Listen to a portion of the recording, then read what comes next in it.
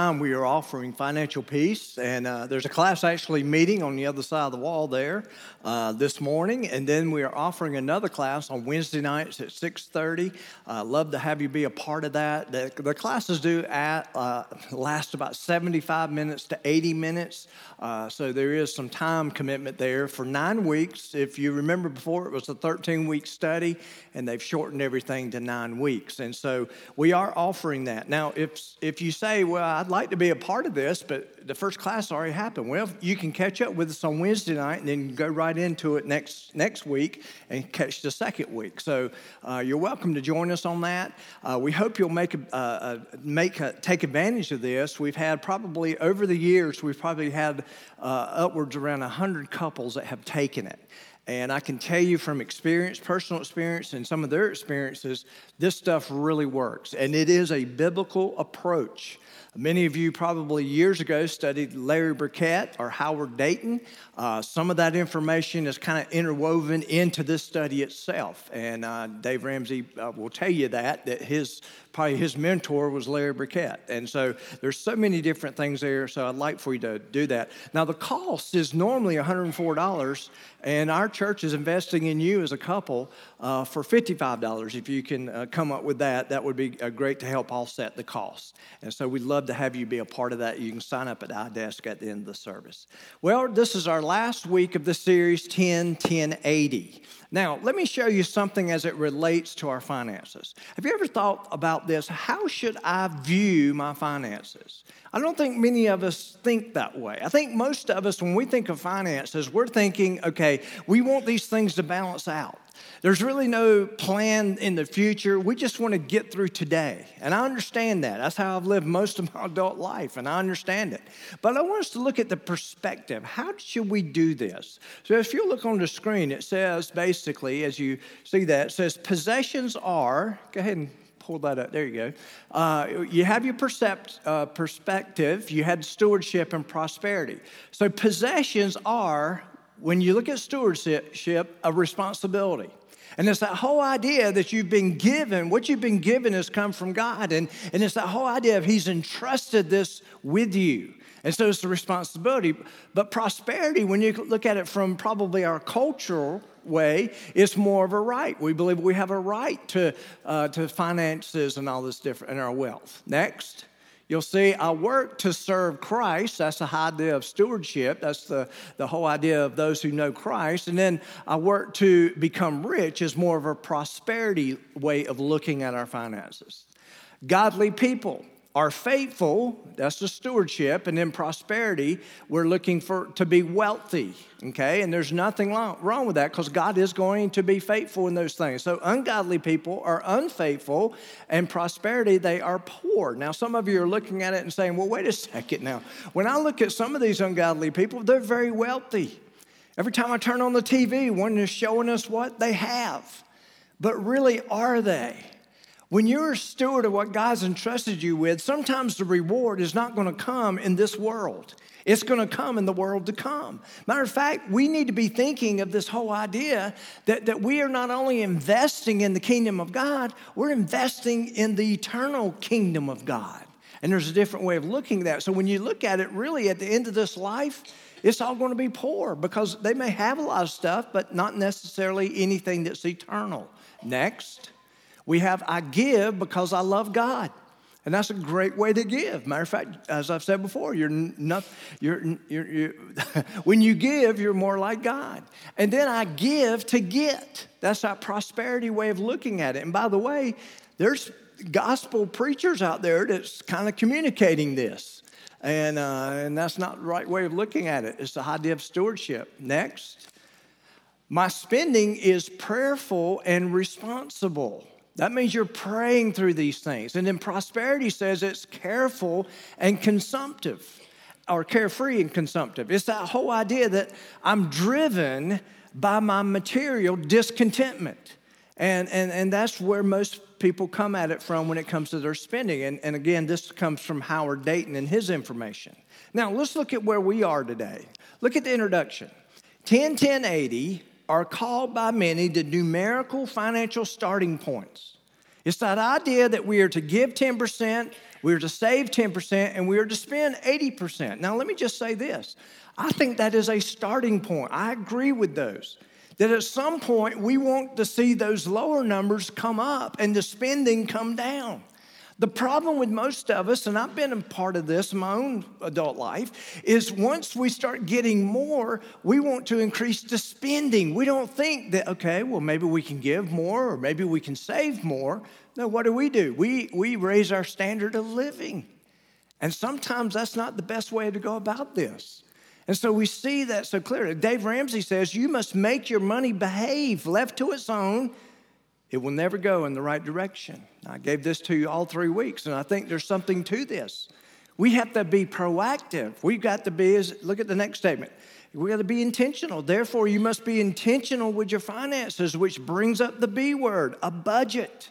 A budget tells your money where to go. It gives a plan for you and your family's future. Now, I know it. I get it. Some of you are sitting here right now today, and you're retired, and you're sitting here and say, what good is this going to do me? I'm where I am, and this is pretty much where I am and probably will be. And I understand that. But the thing is, don't you wish someone would have given you this information early in life? I know I do. It was in my 40s before I started looking at my finances as this whole idea that my finances, I need to have a plan for those things. There's some goals that I need. There's things that I think God is calling me to be a part of with my finances. And it changed everything in the way I saw it. And I think we need to understand that God wants so much more for us in our finances. Now, how do you handle your finances? Let me just say this. I think some people ignore their finances. How many of you have ever noticed that we tend to ignore those things we don't feel a handle on or we don't feel confident in?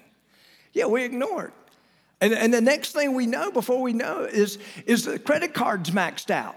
How do we know that? We go out to eat and the waitress or waiter comes back and says, I'm sorry, sir or ma'am, this is not working. And for some of us, maybe you know what I'm talking about. You've been there because you just kind of ignored it and just paid what you had to pay and just kept going. And it was hard to look at all that because it didn't remind you of success. It reminded you of your failure. We tend to want to ignore our failures. And I understand that, but that's not the way you deal with finances. How about this? How do you handle your finances? Do you just wing it? Yeah, I pay my bills on time. I got this, we got that. We have no plan with anything, but we got it. Or do you have a plan, an intentional plan? Let me just say this. The longer you put off a plan, the less potential you have with your finances. I'm serious. I tried to put this in my own children's life and tried to say, hey guys, let me just tell you, these are some mistakes me and your mom made. I want you to do better than I ever did. I wish I had this information. I made my kids, when my kids basically couldn't take financial peace, Jonathan was able to take it. My daughter wasn't able to take it. By then, she was kind of off. I said, you need to listen to this. I gave her all these CDs to listen to. And she said, Dad, that makes a lot of sense, but I don't make any money at that time in her life. I said, you will one day, and you better listen to this stuff. I didn't want to make the same mistakes I made. So, have you counted the cost? Which brings us to the idea of a budget. Have you counted the cost of you not doing anything? Have you counted what that could cost you in the end? So let's start. What is a budget? The idea or concept of a budget is found throughout Scripture. Now, some of you are like, well, wait a second now. That concept, what do you mean it's found throughout Scripture? It is. It's found in the Old Testament. It's found in the New Testament. I'll give you this. Jesus said in Luke chapter 14, verse 28. Now, in the context of what he's saying this, he's talking about counting the cost of following him. Okay, that whole idea. Do you understand what you're committing to here? You're following me. Do you understand? Have you weighed the consequences? Have you weighed the cost? But it's also a concept of budget. Listen to what he says. For which of you intending to build a tower does not sit down first and count the cost? You have a budget, whether he has enough to finish it. It's that whole concept of budgeting. And so Jesus himself, in his own parable, as he's talking about the kingdom of God and counting the cost of following him, he's bringing the idea of a budget to even when he talks about salvation. So what do we see here? What is a budget? A budget, look here, is a tool that records your cash flow plan. It records your cash flow. Now, Proverbs chapter 27. Go ahead and turn there real quick. We're going to look at a couple of passages in Proverbs. But I want you to turn to Proverbs chapter 27 because in Proverbs, what you have here is Solomon. Now check this out. This is what the Bible says about Solomon. Richest man in the world, wisest man who ever lived. That's what the Bible says about him. Okay?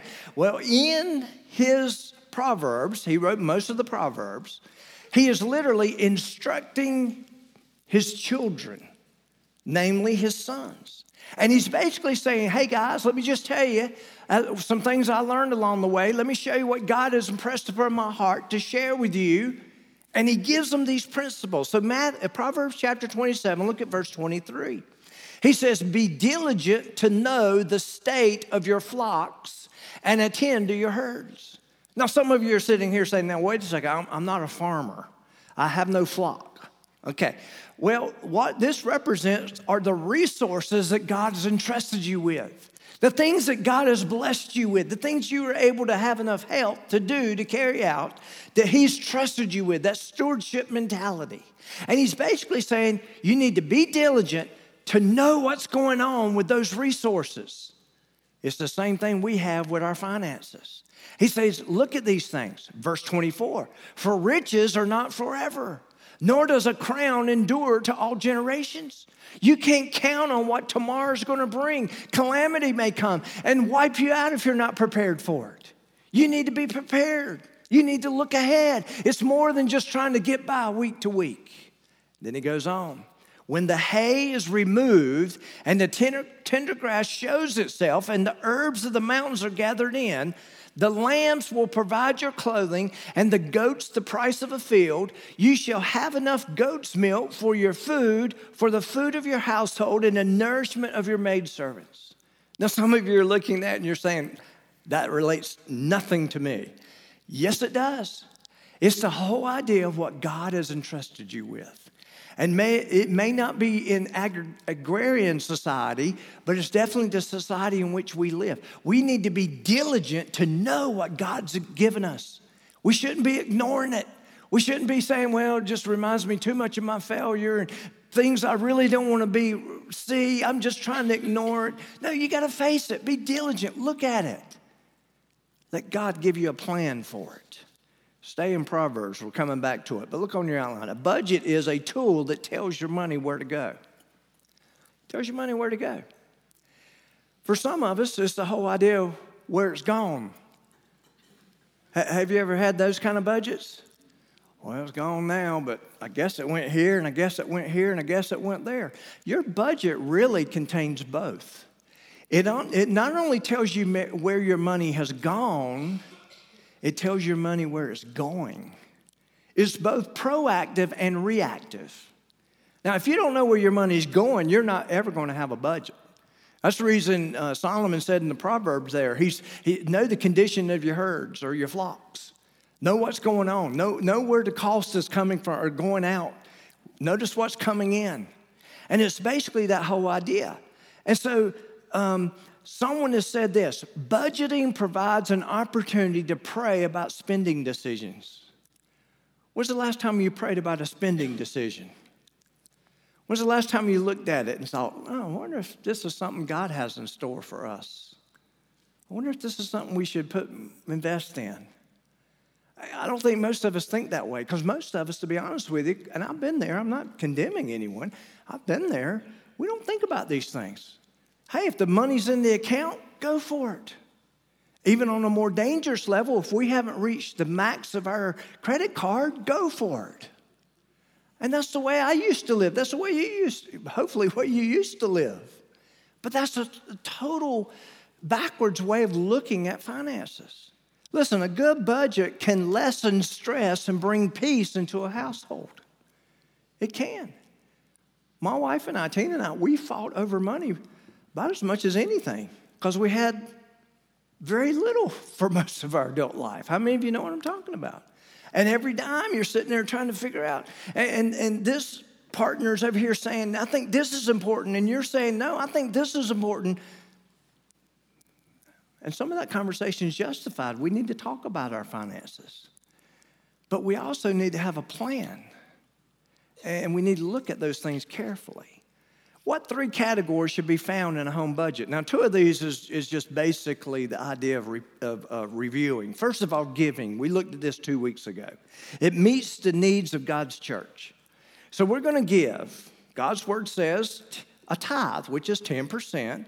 He says, I want that to come to the storehouse. Now, that is, to me, if you bring it forward to the New Testament, you're looking at the idea of a church. You're looking at meeting needs to a local church.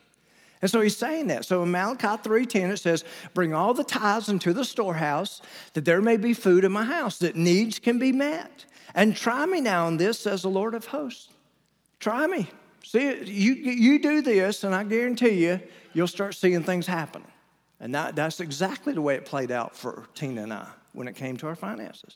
Next, giving meets the needs of others. I was so impressed that I got an email this week. Someone actually forwarded it to me. And someone who heard the sermon a couple weeks ago on giving basically said, you know something, I need to give. And they wanted me to a specific need in someone else's life. And they heard there was a need. And they said, you know something, I want to give to that. I think we should give to that. And they gave to it. And it helped this single mother tremendously.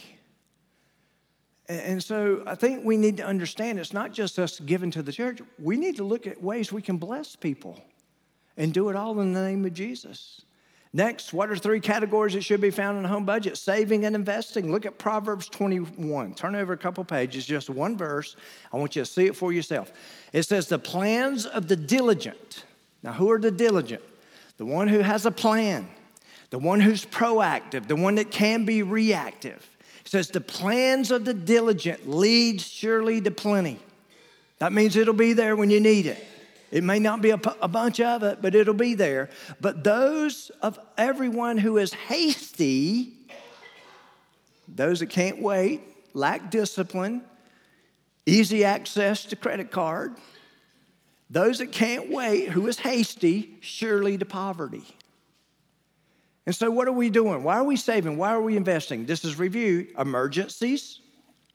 How many of you know emergencies come up? I remember the first budget I ever prepared. It had nothing. I didn't prepare for any kind of things that would go sideways.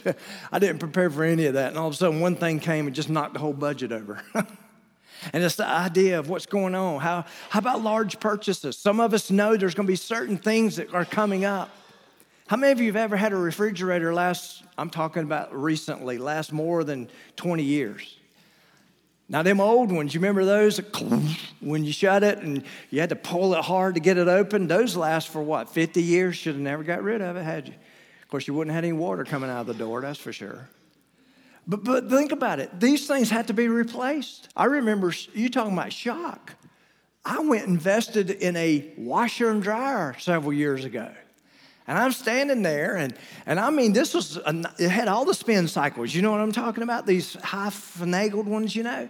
Got the computer built into it and all that. And I'm sitting there, and I'm talking to the sales rep. I said, "Boy, I tell you one thing. You know what? My last washer and dryer lasted 20 years. I'm sitting there talking to the sales rep. I said, man, I'll be set for 20 years. He said, in what? I said, this washer and dryer. My last one lasted 20 years. He's like, you ain't going to get 20 years out of this thing. I said, this is the most I've ever paid for a washer and dryer. He said, it won't last. You might get 7 years. I said, really? He said, yeah. I mean, those things come up. Education, retirement. How many of you know, yeah, retirement, that does come. 3rd category, this is where we are today, is, of course, spending. Spending must be controlled. As I said, Dave Ramsey says this, and I believe him wholeheartedly. You must make your money behave. Proverbs 22, turn over there quickly, verse 7. The rich rules over the poor, and the borrower is servant to the lender. If you've got a credit card and you're underneath it, if you've got a mortgage and you're underneath it, guess who owns part of you? The bank. They own you. And the thing we need to realize is how much will they own us? You have monthly expenses, of course, housing, mortgage, utilities, those things. Actually, on your budget, listen to this. This may blow your mind. Maybe you can check it and see where you are. That category should not equal more than 25% of your net income. I know some people that I've dealt with in the past, half of their net income goes to this category. And that's going to throw a lot of things off. You know why? Because the bank will tell you, oh, you can party up to this amount of money. I remember when Tina and I were looking at building a house, and we said, well, what would the bank do? And they gave us a number. I'm sitting there like, there ain't no way we can afford that. But they wanted to give it to us. We had good credit, and they said, here, take it. You know what they didn't consider? That I had a giving line in my budget. That I wanted to be faithful to the things of God. I want to be faithful to meet needs in other people's lives. They don't take that in consideration. And so when you go to the bank, they're not looking at your budget the way you should be looking at your budget. And so you need to be careful with those things. Housing, transportation, health care. My word, that's a biggie. Insurance. How about weekly expenses? You got to have food. You got to have fuel. Debt retirement, a high priority. Need to make it a high priority. Something called a debt snowball strategy. You'll learn that in Financial Peace. You'll learn how to get rid of that debt, and you'll be amazed at it. And you know what's amazing is that if you don't owe money to a family member, because that's not considered when the bank looks at what you have, they're looking for something with the debt you already have and the debt you're asking them for. They're looking for something that if you got serious about it, you could have it all paid off in 7 years. Did you know that's possible? Did you know there's people in this room, and especially people in the 11 o'clock service, who took this on, what Dave Ramsey in this Financial Peace, they took it on, and within 7 years, they were completely out of debt. I can introduce them to you. I'm talking about house and all. And they just had it. I mean, it's just you got to get serious. Lack of income. Some people may just need a different job. Maybe you need to get a little more education to get a different job, may increase your income. A second job. I carried a second job the first 15 years of our marriage. Of course, that comes at a price too sometimes. You do what you have to do, I guess. More education, better financial outlook. Lastly, what creates havoc on a budget? Lack of training. Some people don't know how to set up a budget. We can show you. It's not as easy as you think it is, but show you. Control spending, retire debt, invest. All those things can be answered in a class that we're offering here. Here's the application. What would it look like if the people of God were debt-free and could give to the kingdom of God? Now, let me just say this. We have people in this church that are there, and they give. And they set back not only what they give, they set back money to give in case something else comes up. Now, is it because I go? I don't know who does what. I only know what people tell me. And you know what? They're so excited about the fact that there's needs that may come up, and they have the funds that are there to help. Some of you are sitting here, it's like, man, I will never be there. I guarantee you those same people thought they'd never be there either. But it's possible. What kind of needs would be met if we got serious? If the people of God were debt-free and could give to the kingdom's ministry? Listen to this. Needs would be met for ministries.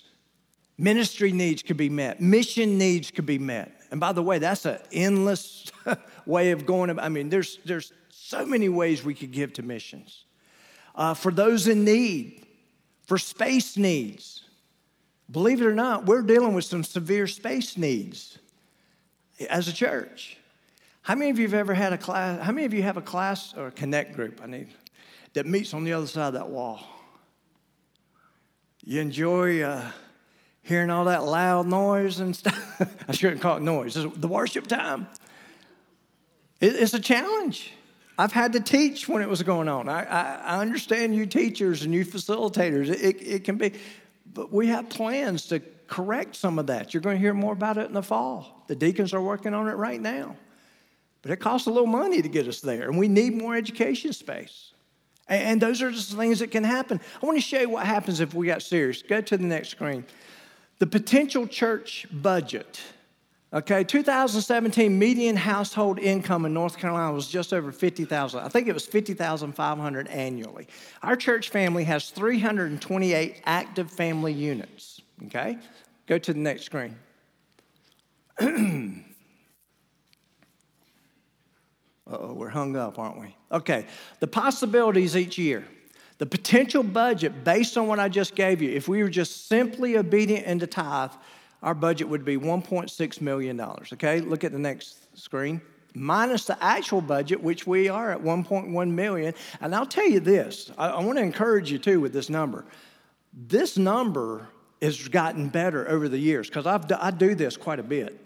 And our percent has gotten actually better. So as a church, we're doing something better when it comes to more people being involved in tithing, it looks like, based on that number. Now, if you look at the next number here, if you minus the difference, we still have another $540,000 per year that we could do something with. Ministries, missions, whatever, the space need that we have here. Here's another line. Plus budgeted for projects. Every year we present a budget, we always have anywhere from $185,000 to $240,000, I think it's the most I've ever seen, of things that we try to put into the budget for future growth or to pay something down. So if you look at those two numbers, you have a total of $725,000 per year that we could use to knock out these needs that we have to be fully funded in the ministry that we believe God's called us to. Now, let's go to the next screen there. 3 major projects will be presented in the fall this year, okay? They are things that will help us get by to the phase 4. Now, many of you are like, yeah, that phase 4, I've been hearing about it for 20 years. I've been talking about it for 20 years. Imagine what I'm dealing with, okay? But it's one of these things where we can knock these things out quickly. But we think we need to pause and look at something else. You'll be presented that in the fall before we can look at this next phase. And that's something that this is phase 4 is where we're hoping to move to. 1,200-seat auditorium, small group rooms, senior adult suite. Now, some of this will be taken care of in the major projects, those 3 major coming up. More paved parking, some of that will be handled. Old office building becomes a counseling center and mission center. We still have that on the horizon. That's still part of the vision of this church. And we think that God can use these things in a mighty way. So here's where I want to end this morning. Maybe this is you. Think about this. I want to be a part of this vision, and I do not want to hold the church back from its potential. Y'all, I don't ever want to hold our church back. Now, some of you are sitting here saying, no, wait a second, you basically stripped it all down. You said it's a financial thing. In a lot of ways, it is. It is a financial thing. God says, if you believe this is the church home God's called you to be a part of, God has an expectation that can be met through this church. And I'm not just talking about building buildings. I'm talking about some pretty big things that we can do in missions. I'm talking about big things that we can do. Listen, and so from its potential, so you're saying, I don't want to hold the church back from its potential to reach people with the gospel. Here's what I would challenge you to do. This is something Tina and I did. It's very basic. When we thought we couldn't tithe, we began to give 3%. Some of you have heard this before. We did. We just figured, okay, we got to start. I want us to have a plan, and I know this is crazy, but it'll work. And within 24 months, in my mind, my goal was to be where I wanted to be obediently. And so we started with 3%. In less than a year, we were already at 10% of what God. Here's what we did. We basically said, God, we're going to step out towards obedience, and we just want to see how this is going. And I'll be honest, if it just didn't snowball, and all of a sudden we were there in less than a year. Because we wanted to see the potential, not only for the church, but for ourselves. Some of you say, well, let me just say this. I'm not you. Let me tell you how bad it got bad how bad it was for us. Back in our early 40s, We had credit card debt. We had student loan debt. We had a house we were trying to pay for. Any type of debt a person could potentially have, we had it. Go back a decade before that. We were living so much week to week. Tina reminded me of this. We would go get the pennies out of the jar. How many of you have ever had to do that? Roll the pennies, because the bank didn't do it back then. I don't know, they might not do it now. We had to get the little things, and here you go, you know. I'm serious. Listen, I was sitting in the den one day. There was a knock on the door, and I went to the door. The bank was there to pick up my truck. I'm serious. That's how bad it got.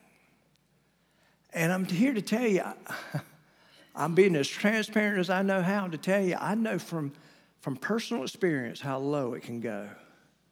And I can tell you how if you will just get a plan and you'll just start becoming obedient with what God has for you, and you take on a stewardship mentality, realizing that He's the one that's blessed you with this, and He's calling the operation, you'll be amazed at what He can do from there on out. And I just want to encourage you with that. I'm not up here saying, woe is me. Listen, I'm nowhere near that situation now because I took what I saw as simple principles from God's Word, and I said, we're going to do this the right way. And we committed to do it the right way. Listen, 11 years ago. 11 years ago. And you'd be amazed at what God's done in our life. You say, well, wait, I'm doing the math. You were a pastor here for 8 of those years, and you're exactly right. It was everything we could do to live up to that level of obedience. But you know what? I was one of those people that's like, okay, we'll just kind of wing it. We'll just kind of figure it out as we go. I look back on it now, and I wonder how much more potential could have come from us as a family if I would have got serious about it 10 years before that or 10 years before that. You got to start somewhere. And I just want to encourage you to start. With your heads bowed and your eyes closed, I don't know where you are this morning. Would you go ahead and just stand to your feet? I don't know where you are this morning. I believe for many families, the struggle is in the area of finances. And I just want you to, heads bowed and your eyes closed, I just want you to think about a couple of things. We're going to have an invitation here in just a moment, but what's keeping you from being obedient to where God wants you in your finances? And I'm not just talking about the tithe. I'm talking about the whole area of finances. Are you trying to keep up with the Joneses, as they say? Are you possibly lack of financial skills? Are you dealing with financial stress from everywhere? I don't know where you may be this morning. But myself and Gary are going to be here at the front. And if you want someone to pray with you concerning your finances, concerning maybe a life decision you've made recently, maybe you've asked Jesus to come into your heart, or maybe you want to know more about what that looks like. Maybe you believe this is the church home God's called you to be a part of. Whatever it is, we want to be here for you in these moments. But I just want to ask you, where are you? And probably a greater question is this: where do you want to be? You see, I always knew where we were, and I never thought we could be where I thought God wanted me to be or where He wanted us to be. But eventually we got there. And I don't know where you are. We'd love to pray with you over that. Father, we just pray you have your way in this invitation in Jesus' name. Amen. Would you sing with us this morning?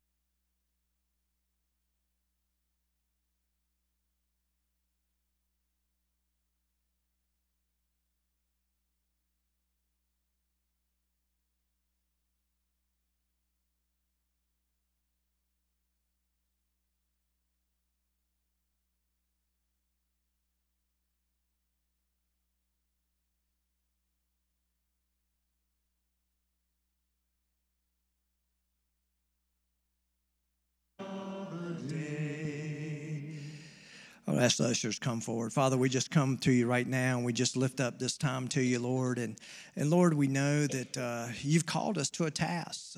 Lord, just as you call each one of us to give, you call us as a church to be specific about the plan that you have for this individual church.